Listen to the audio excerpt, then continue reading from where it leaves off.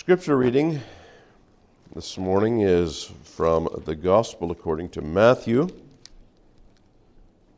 chapter 5. We'll be picking it up at verse 13 through to verse 26. This is part, of course, of the Sermon on the Mount, the lengthiest recorded sermon that we find from the very lips of the Lord Jesus Christ, recorded in Matthew 5, verse 7, chapters 5 through 7. But we'll be reading just verses 13 through 26 of Matthew 5. Let's hear the word of the Lord together. Ye are the salt of the earth. But if the salt has lost his savor, wherewith shall it be salted? It is thenceforth good for nothing, but is to be cast out and to be trodden under foot of men. Ye are the light of the world. A city that is set on a hill cannot be hid. Neither do men light a candle and put it under a bushel, but on a candlestick, and it gives light unto all that are in the house. Let your light so shine before men, that they may see your good works and glorify your Father which is in heaven. Think not that I am come to destroy the law or the prophets. I came not to destroy, but to fulfill. For verily I say unto you, till heaven and earth pass, one jot or one tittle shall in no wise pass from the law, till it all be fulfilled. Whosoever therefore shall break one of the least commandments and teach men so, he shall be called the least in the kingdom of heaven.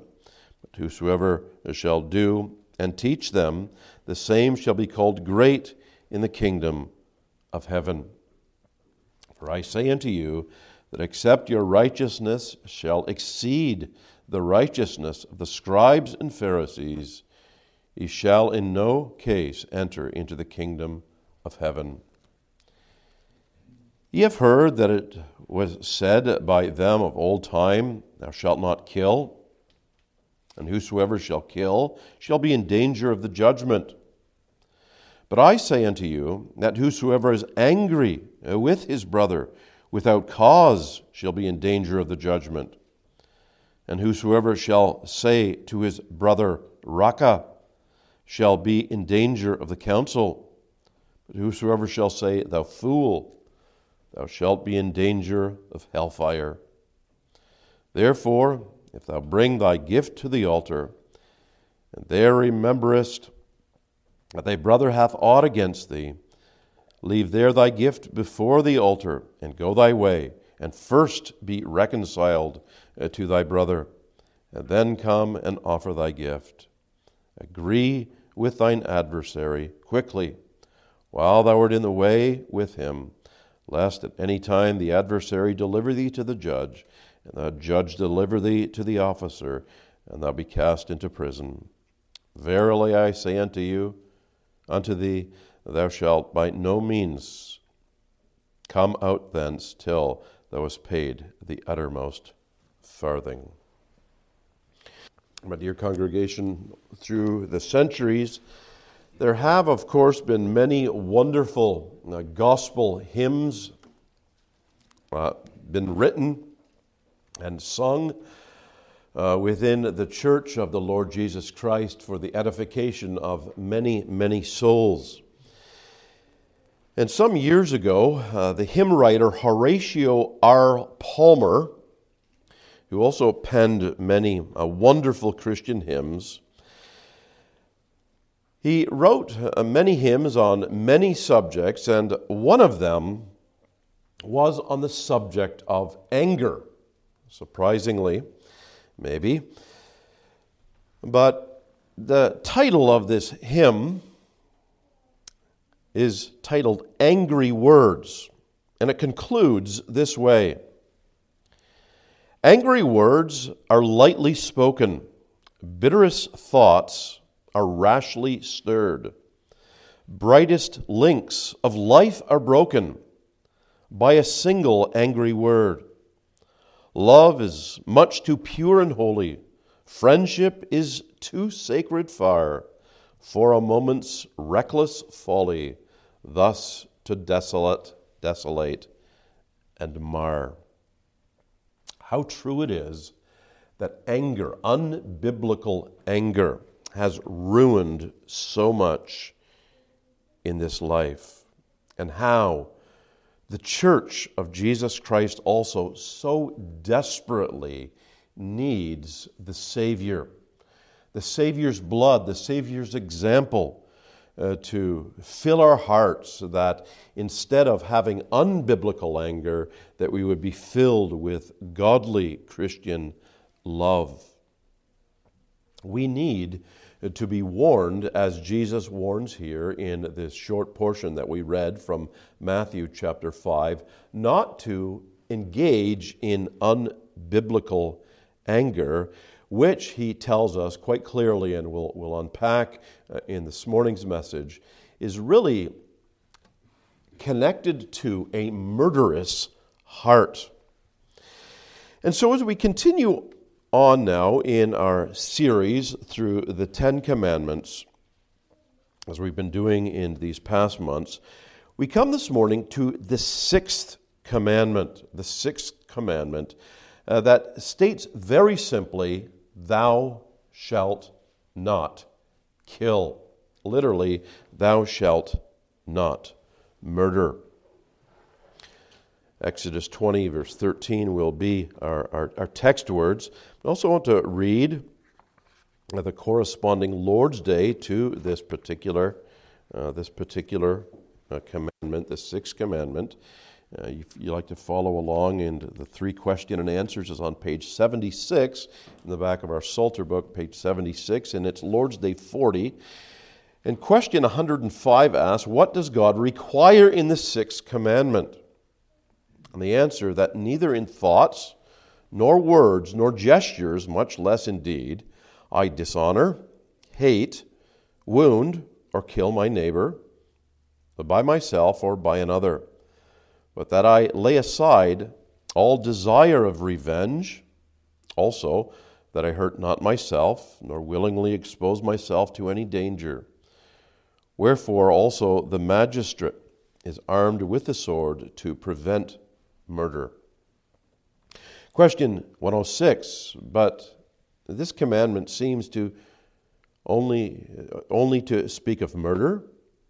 Answer, in forbidding murder, God teaches us that he abhors the causes thereof, such as envy, hatred, anger, and desire of revenge, and that he accounts all these as murder. And question 107, but is it enough that we do not kill any man in the manner mentioned above? No. For when God forbids envy, hatred, and anger, he commands us to love our neighbor as ourselves, to show patience, peace, meekness, mercy, and all kindness toward him, and to prevent his hurt as much as in us lies, and that we do good even to our enemies. Our theme as we consider this sixth commandment is very simply, no murder allowed. No murder allowed. Our first thought is uncovering the truth of this, sixth commandment, so violations of this sixth command. Secondly, we want to dig a little deeper, and then we want to see the roots or the motivations of this particular sin, breaking this particular command, and then positively building a defense so that by the grace of God we would seek to not break this command in thought, word, or in deed. And so we'll consider some virtues that Scripture encourages us to walk in the way of obedience of. So no murder allowed.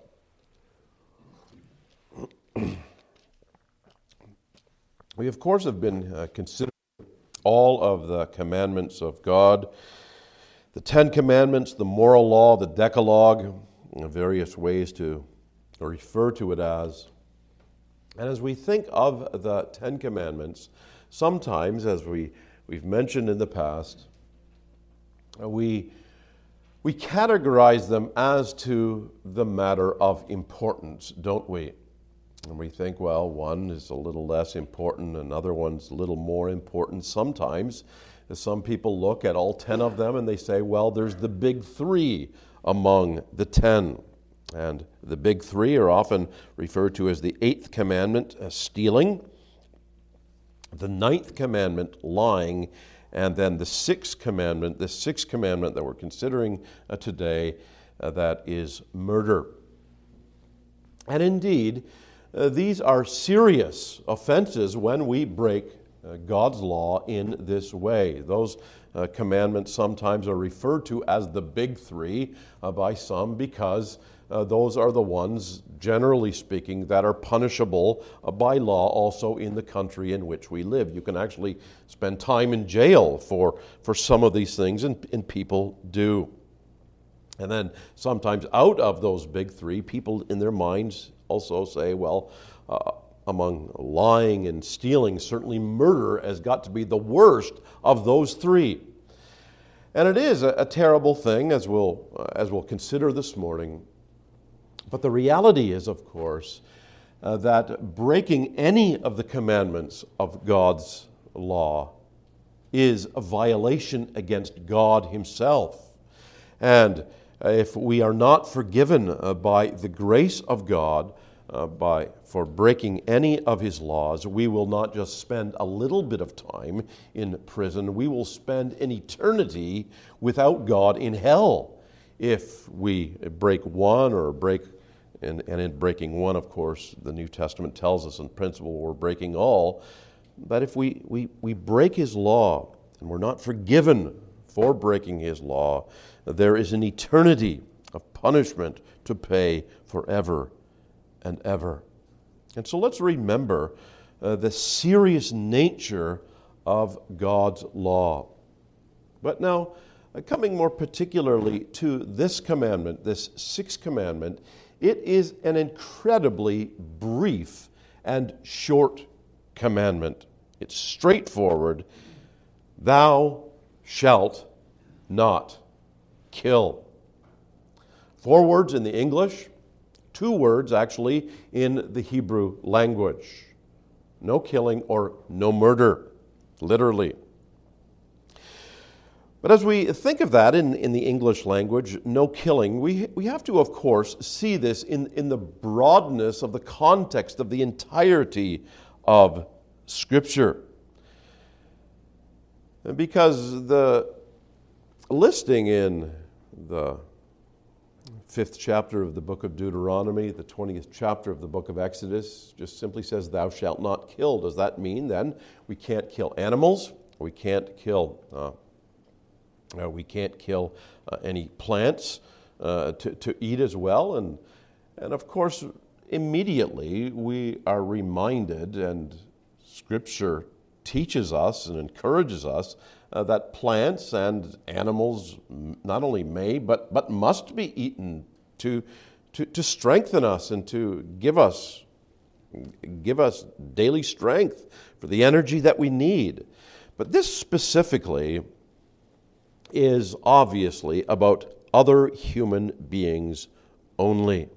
Other human beings only. We may not murder other human beings who have been made in the image of God. When God created Adam and Eve and all human beings subsequently that come from our first parents, we are made in knowledge, in righteousness, and in holiness. And God said, let us make man in our image. That is the image in which we are created now. Of course, the fall. In the fall, the original fallen paradise, we have all but erased that image, but yet there is a faint tracing, if you will, in every single individual of the image of God impressed, as it were, upon our very being, upon our very soul. And so God says, no murder of those who are made in my image. Now, this commandment is one of the briefest in all 10. The fourth commandment is the longest, certainly, that speaks about honoring the Lord's Day. This sixth commandment is simply two words. In the Hebrew language, no murder. No murder. There's a variation of the original words in the Hebrew language for killing and for murder, but this specifically tells us no murder. But even though it is brief, it is by no means shallow. There is a depth and there is a breadth, there is a spirituality about this commandment as well.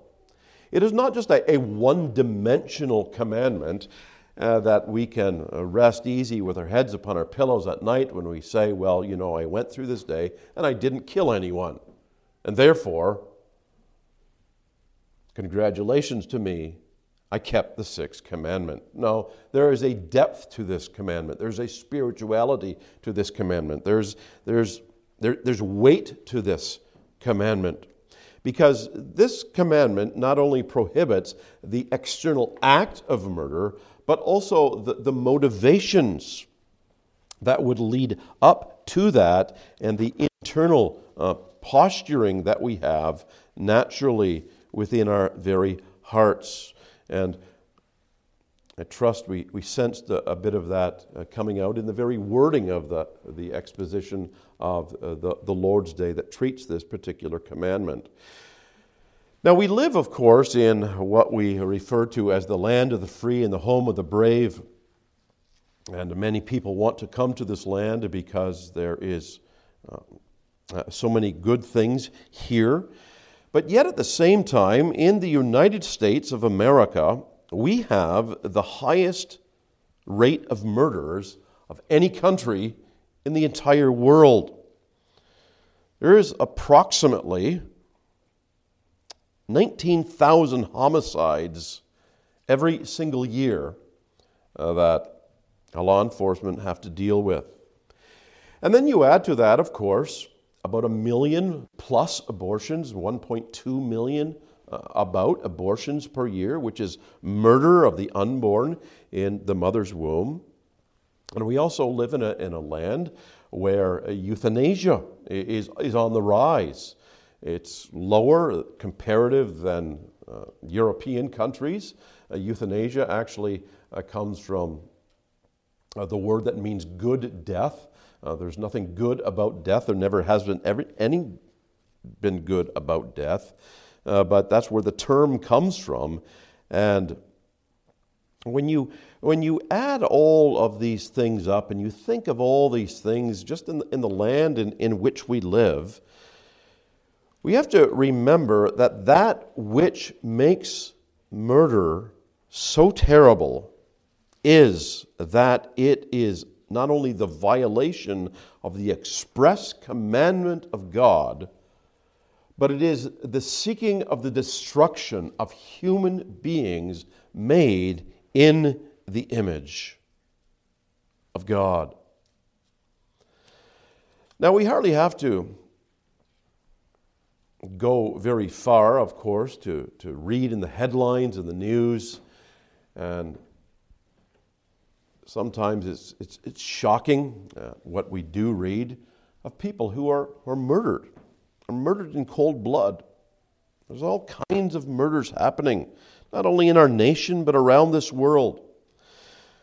But then, very sadly, when you turn to the pages of Scripture, what Solomon writes, there is nothing new under the sun.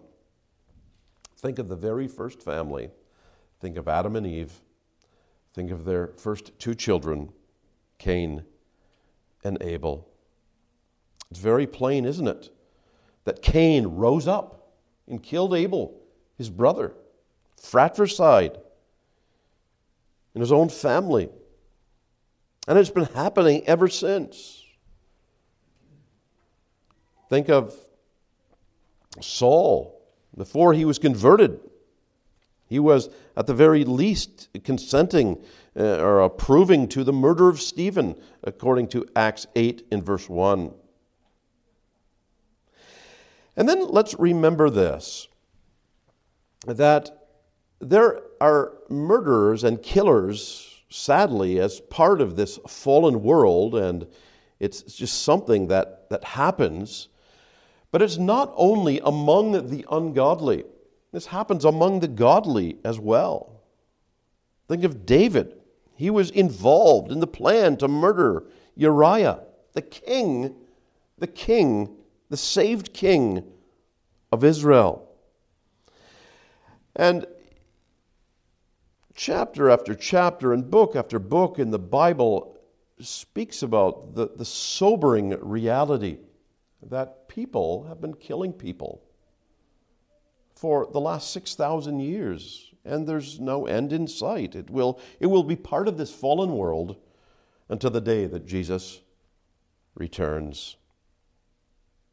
And so it's something that we have to not only recognize and realize, but recognize that God prohibits it plainly, simply, clearly. But the committing of outright murder is not the only thing that the Lord prohibits. We can murder with our thoughts. We can murder with our words as well as our deeds. And so we don't have to go and visit the local prison to meet murderers who have been convicted of this crime, this serious crime. We can be murderers as Christians in our own hearts as we engage in biblical activities. Let's remember the sobering reality that the Ten Commandments, yes, they are for the world, but they were given to the church. To the church of the Lord Jesus Christ, to the liberated church, to the delivered church of the Lord Jesus Christ. After Israel came through the Red Sea, a picture of deliverance, God says, now here are my laws. And why did they need the sixth commandment? Because we are naturally murderers in our very hearts. Well, how then can we, might we murder and break this command? Well, we can murder with our thoughts. We can murder with our thoughts. When we think unbiblical, hateful thoughts about someone, we are breaking the sixth commandment. That's the whole point of Jesus here that he's speaking about in Matthew chapter 5, verses 22 and 23. We can have an unbiblical and unjust anger against our brother, and we are in danger of hellfire in the judgment. We can also murder with words. We can have hurtful gossip or cruel teasing. In this way too, principally, we murder. Psalm 140, they have sharpened their tongues like a serpent. Adder's poison is under their lips. The psalmist felt the cutting pain of hurtful words. James 3 in verse 8, James writes, the tongue is full of unruly, deadly poison. And then he adds, out of the same mouth proceeds cursing and blessing. My brethren, these things ought not so to be. We can cut somebody up so badly that we can be killing them in principle. You know, we have the phrase in the English language, don't we? Well, don't talk about that person that way, because that's character assassination. Assassination is killing somebody. That's an accurate phrase. We can be engaged in character assassination, which in principle is a violation of the sixth commandment. And Jesus is addressing this very principle here in Matthew chapter 5, beginning in verse 21. He says, you have heard it that it was said of those of old, that you shall not murder, and whosoever murders shall be in danger of judgment. And so Jesus says, yes, that's accurate. And then verse 22, but I say to you, and here he starts getting into the motivation, that whosoever is angry with his brother without cause, that is, without a just biblical cause, shall be in danger of the judgment. And whosoever says to his brother, Raka, which literally translated is empty head, or maybe you can translate it even more contemporarily, blockhead, or just a terrible expression and belittling someone, shall be in danger of the council. And whoever says, you fool, and actually that word fool there is the word moros, which we get the term moron from. You fool, shall be in danger of hellfire. And so you see what Jesus is doing here is something extremely important. He is equating unjust anger, unbiblical anger, and I want to stress the unbiblical anger because there is a biblical anger, but with unjust anger, with murder. He's equating the two together. And we have to think soberly and seriously and deeply sometimes about these things. We have to pray that God would sanctify our hearts, that He would sanctify our tongues, because we can commit not only murder with our hands, we can commit it with our heart and with our mouth.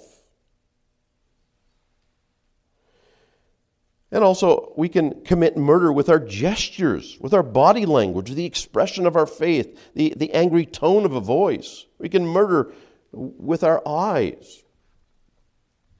We have it, again, in the English language, don't we? Well, if looks could kill, I'd be a dead man.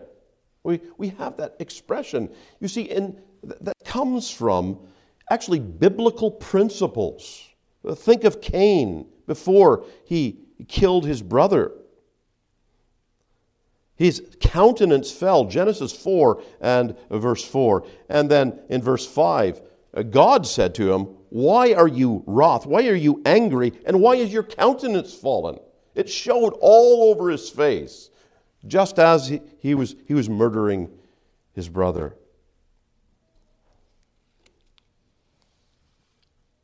There's an old saying as well, the eyes are the windows of the soul. We are called to love with our whole demeanor. We are to communicate love to our neighbor with our whole demeanor, with our eyes as well, with our face. You see, we can silently be breaking the law of God, even sometimes not aware of what we're actually doing.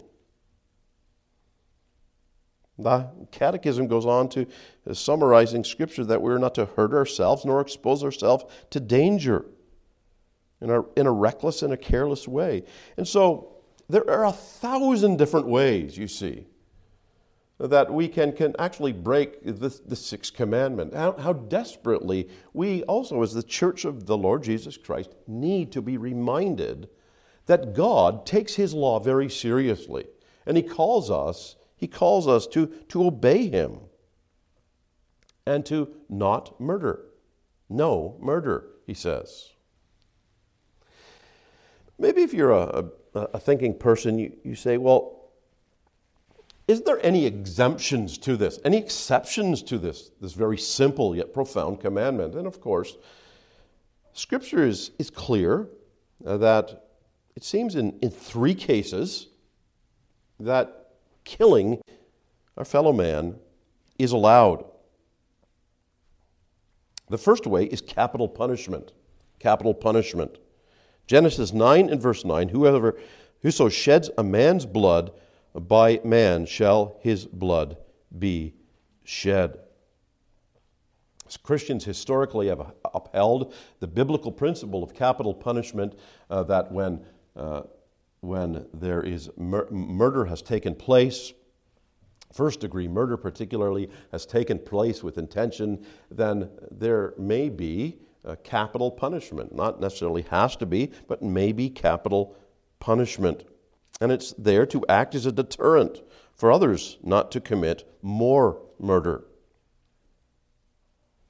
Then, too, there is legitimate self-defense. Legitimate self-defense. Exodus 22 and verse 2, it gives the example of a thief breaking into our house and our life is in danger. And he would be killed. The thief would be killed legitimately. Our family's in danger. We have a right to defend our life and our family's life. There is legitimate self-defense. The Bible seems to speak quite clearly about this as well, that this would not be a violation of the sixth commandment. And one of the most discussed, and I just want to lay it out here, the third exemption would be during wartime, during a just war. Now, of course, there has been many unjust wars throughout history. I think if we study just a little bit of history, that's very clear. But there's also been many just wars throughout history, and we don't have the time, or is it the purpose and the purview here to speak about these things, but I would only refer you to, if you want to read and study more on this, there's several good resources, particularly Al Mohler on his website, almohler.com. The briefing, he has a plethora of subjects, and one of them is on the just war theory, and I've read it quite thoroughly, and I think that's probably the most biblical source out there about this very thing. But God says no murder, but yet capital punishment, legitimate self-defense, and just war are places where it may be engaged in. But let's dig just a little deeper this morning and ask ourselves, what are the causes? What are the motivations why people have murdering thoughts? First of all, there is envy. There is envy. Envy is a terrible thing. It can be deep within our very hearts. Solomon writes in Proverbs 14 and verse 30 that envy is like a rottenness in our bones. It is deep, deep within us. Jealous and envy, sometimes the two oftentimes are blended together, if you will. And it is this discontent that comes deep, deep within us and gets us to be resentful of somebody, my fellow man, who's been made in the image of God. And I want what he has or what she has, and I don't have it. And we can have this envy that can be part of a murderous heart, if you will, in principle. And then, along with that, as Jesus addresses here in Matthew chapter 5, there is this terrible sin of anger, unbiblical anger. And again, I stress that adjective unbiblical because there is a biblical anger that we may have, a righteous anger against sin. Ephesians 4 in verse 26 tells us, be angry and sin not. Be angry and sin not. But there is also a sinful anger. Sometimes we get confused and say, well, we're always supposed to love as Christians. Yes, we are called to always speak the truth in love, but God is a God who has the capacity of anger, and He's made His creatures in the capacity in His image, and therefore we also have the capacity of anger. But the problem is our sin nature gets so many things messed up and mixed up that oftentimes we engage in unbiblical anger, sinful anger. And anger is not something that just happens to us. Anger is a choice we make, even though it's a deep emotion that we experience. But it's a cause of murder. It's a motivation for a murderous heart. In fact, 1 John 3 and verse 15 tells us that whosoever hates his brother is a murderer. And of course, he's implying he who hates his brother in an unbiblical way is a murderer. And so we have to pray that the Holy Spirit would keep us from unjust anger, and he would only give us a righteous anger against sin, as Jesus had. Then thirdly, there is the very pervasive and difficult reality that we all struggle with. That is the desire for revenge. The desire for revenge. It's a root sin that is connected with a murderous heart. And we can be murderers by hurtful revenge. Paul addresses this in Romans 12 and verse 19, where he writes, "Dearly beloved, avenge not yourselves, but rather give place unto wrath." Give place unto wrath. In other words, give it its space. For it is written, "Vengeance is mine, I will repay, says the Lord." And so we have to say, Lord, please, you take care of the vengeance. Grant me wisdom to know what's sinful so that I may have a biblical hatred for sin. But the Bible is very clear that it is God's part to engage in revenge. It's not our responsibility. And I believe one of the greatest and most challenging things for a Christian to do is to seek to discern between unbiblical revenge and biblical justice. You pause and consider that for a moment. That's a very, very challenging thing. And you may say, well, that's easy. Well, in some cases it is, but most cases it's a very, very difficult thing. And you really need a lot of prayer for wisdom. Lord, please help me to understand the difference between biblical justice, the desire for biblical justice, and unbiblical revenge.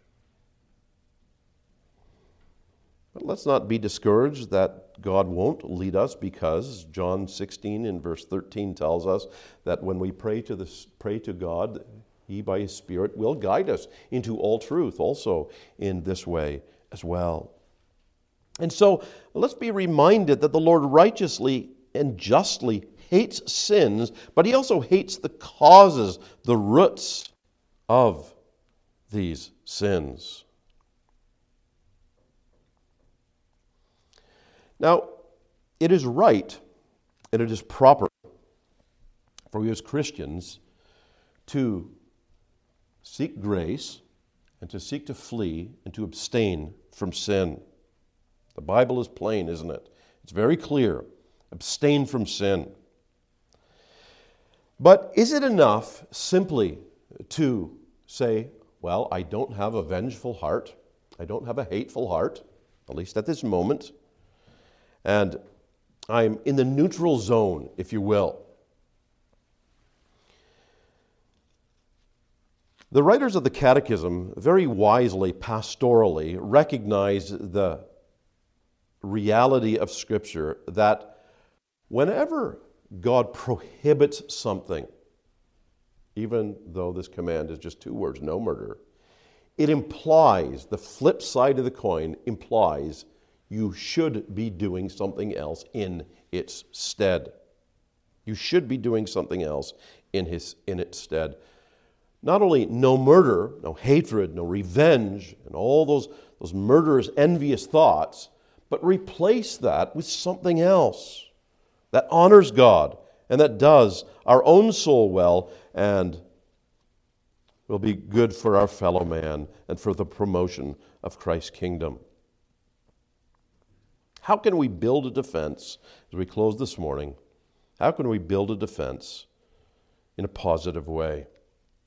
Let me give you just some biblical broadly biblical guidelines that do overlap with one another. Half a dozen or so. First of all, we ought to love life. We ought to love life. Not in a sinful way. Not eat, drink, and be merry, for we live now and tomorrow we die. Not in that way. But remember that life is a gift of God.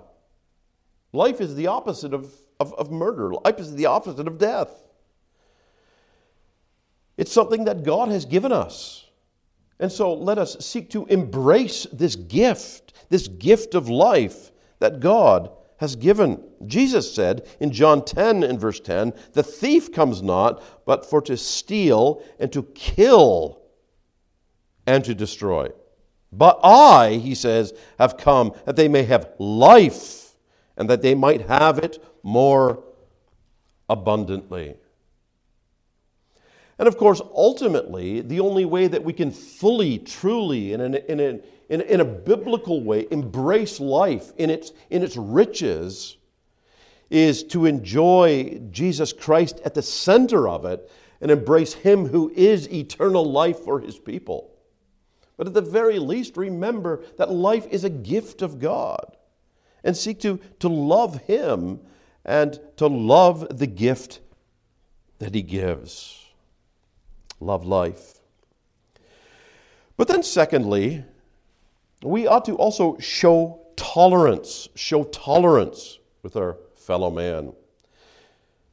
It follows, of course, that if we can have a murderous thought, a hateful thought towards our brother, our sister in the Lord, we ought to seek to show tolerance with a scriptural sense, not in the sense of not caring about sin, but positively about caring for our fellow man. Colossians 3 and verse 13, forbearing, that is bearing with one another and forgiving one another. Paul writes the same thing in Ephesians 4 and verse 2. You know, in one sense, we're all in this together. And Christians, we can be such shallow people, and we can find the littlest thing to squabble about in life, and we just don't show each other tolerance. Well, the Bible tells us to bear with one another, and to forbear one another, to forgive one another. Because you know as well as I that if we don't do that, in a heartbeat, in a microsecond, in our own heart and soul, that not forgiving one another, not tolerating one another, it degenerates in a moment to envy, to bitterness, to angry, to a murderous heart. And so, therefore, God, you see, in His wisdom, says, tolerate one another in a biblical way. Bear with one another. And then, too, with that, we ought to seek to preserve peace. Jesus says, doesn't He, earlier in the Sermon on the Mount, blessed are the peacemakers. Blessed are the peacemakers. We are to seek reconciliation when there's a rift between relationships. Romans 12 and verse 18, as much as in us lies, we are to live peaceably with all men. Ephesians chapter 4 and verse 3, we are to endeavor to keep the unity of the Spirit in the bond of peace. Why so many exhortations to peace and to unity? Well, the writers to the gospel accounts, and God, of course, being the author of peace, knows how fragile peace is and how easy peace can break down and can lead to division and breakdown, and how that it's so destructive, and ultimately division comes from the very source of hell itself, comes from Satan. He seeks to divide us from God. And so we have to seek peace with God and with our fellow man. Seek after and preserve peace within our own households, within our relationship, within our working relationships. Seek and preserve peace. And then too, with that, we ought to exercise biblical meekness. Exercise biblical meekness. Our hearts by nature want to be number one. Now, everyone has a different character. Some people are not as meek as others. Some people are maybe a little more naturally meek. But everyone needs to pursue meekness. 1 Peter 3 and verse 4, we are told that meekness in God's sight is of a great price. In other words, God says, I put a very high value on meekness. And if God puts a very high value on meekness, we got to say, I want more of that, please, Lord. Give me a double portion.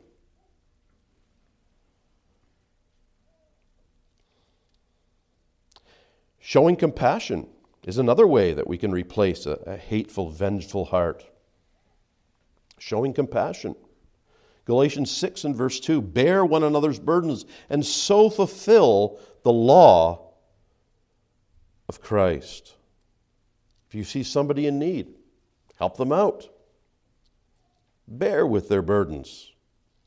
That's how we fulfill this law of Christ.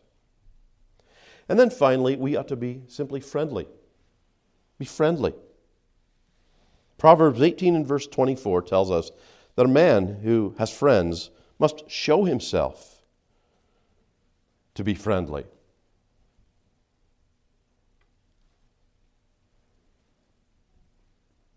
If we exercise friendliness to our fellow man, it goes a long ways as well, along with all these other exhortations in Scripture, principles in Scripture, that will seek to be a deterrent so that the unbiblical, vengeful anger that can degenerate into a murderous heart will be avoided.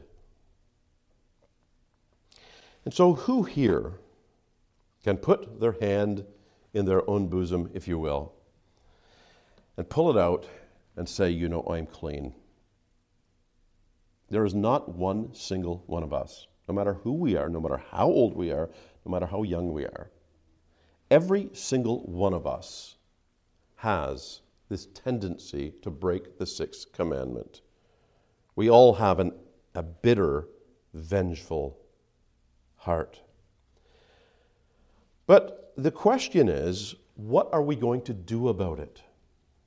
What are we going to do about it? What do we do about it? Well, sometimes when we hear a convicting sermon, sixth commandment or otherwise, we say, you know, Lord, I'm going to be better tomorrow. I'm going to be better tomorrow. I'm going to pull up myself by my own bootstraps, and I'm going to turn over a new leaf. I'm going to turn over to this new year. I'm going to make some good resolutions, and I'm going to be a better person tomorrow. Well, it's good that we might have a resolve to be obedient. But if we think that we can be obedient in our own strength, we are so sadly mistaken. We need Jesus Christ. We need Jesus Christ to obey this sixth commandment as well as all the other 9. We need His redemption. We need His forgiveness. We need His grace. We need His example. We need Jesus to obey the sixth commandment. And you think of Jesus Christ Himself in relation to the sixth commandment.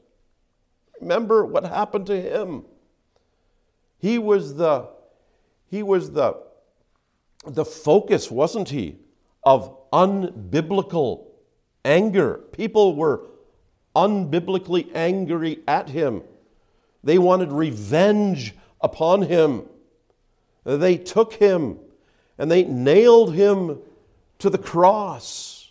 They broke the sixth commandment, murdering the Son of God. You, Peter writes in Acts chapter 2, have taken and with wicked hands, he said to his hearers, have crucified and slain. And it is true, of course, that there were certain Romans who actually physically held the hands of Jesus, nailed the nails into Jesus' hands. But Paul tells us that it wasn't only them, it was your sins and it was my sins that nailed him to the cross. It was we who were murdering the Son of God with our sins.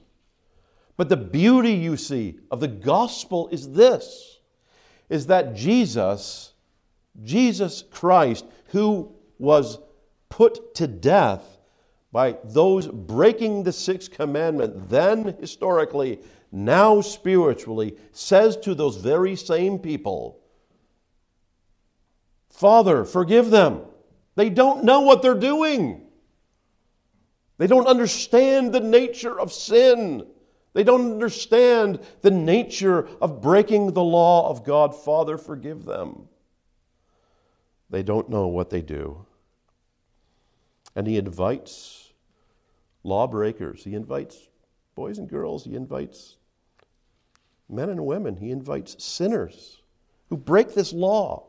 He says, come to me, and I will give you rest. I will forgive you.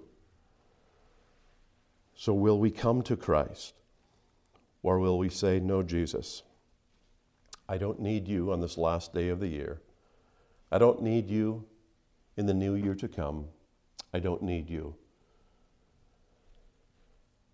You see, when we reject the grace of God, when we reject the example of the Son of God, we are really saying, Lord, I'm better than you. I don't really need you to get along in life.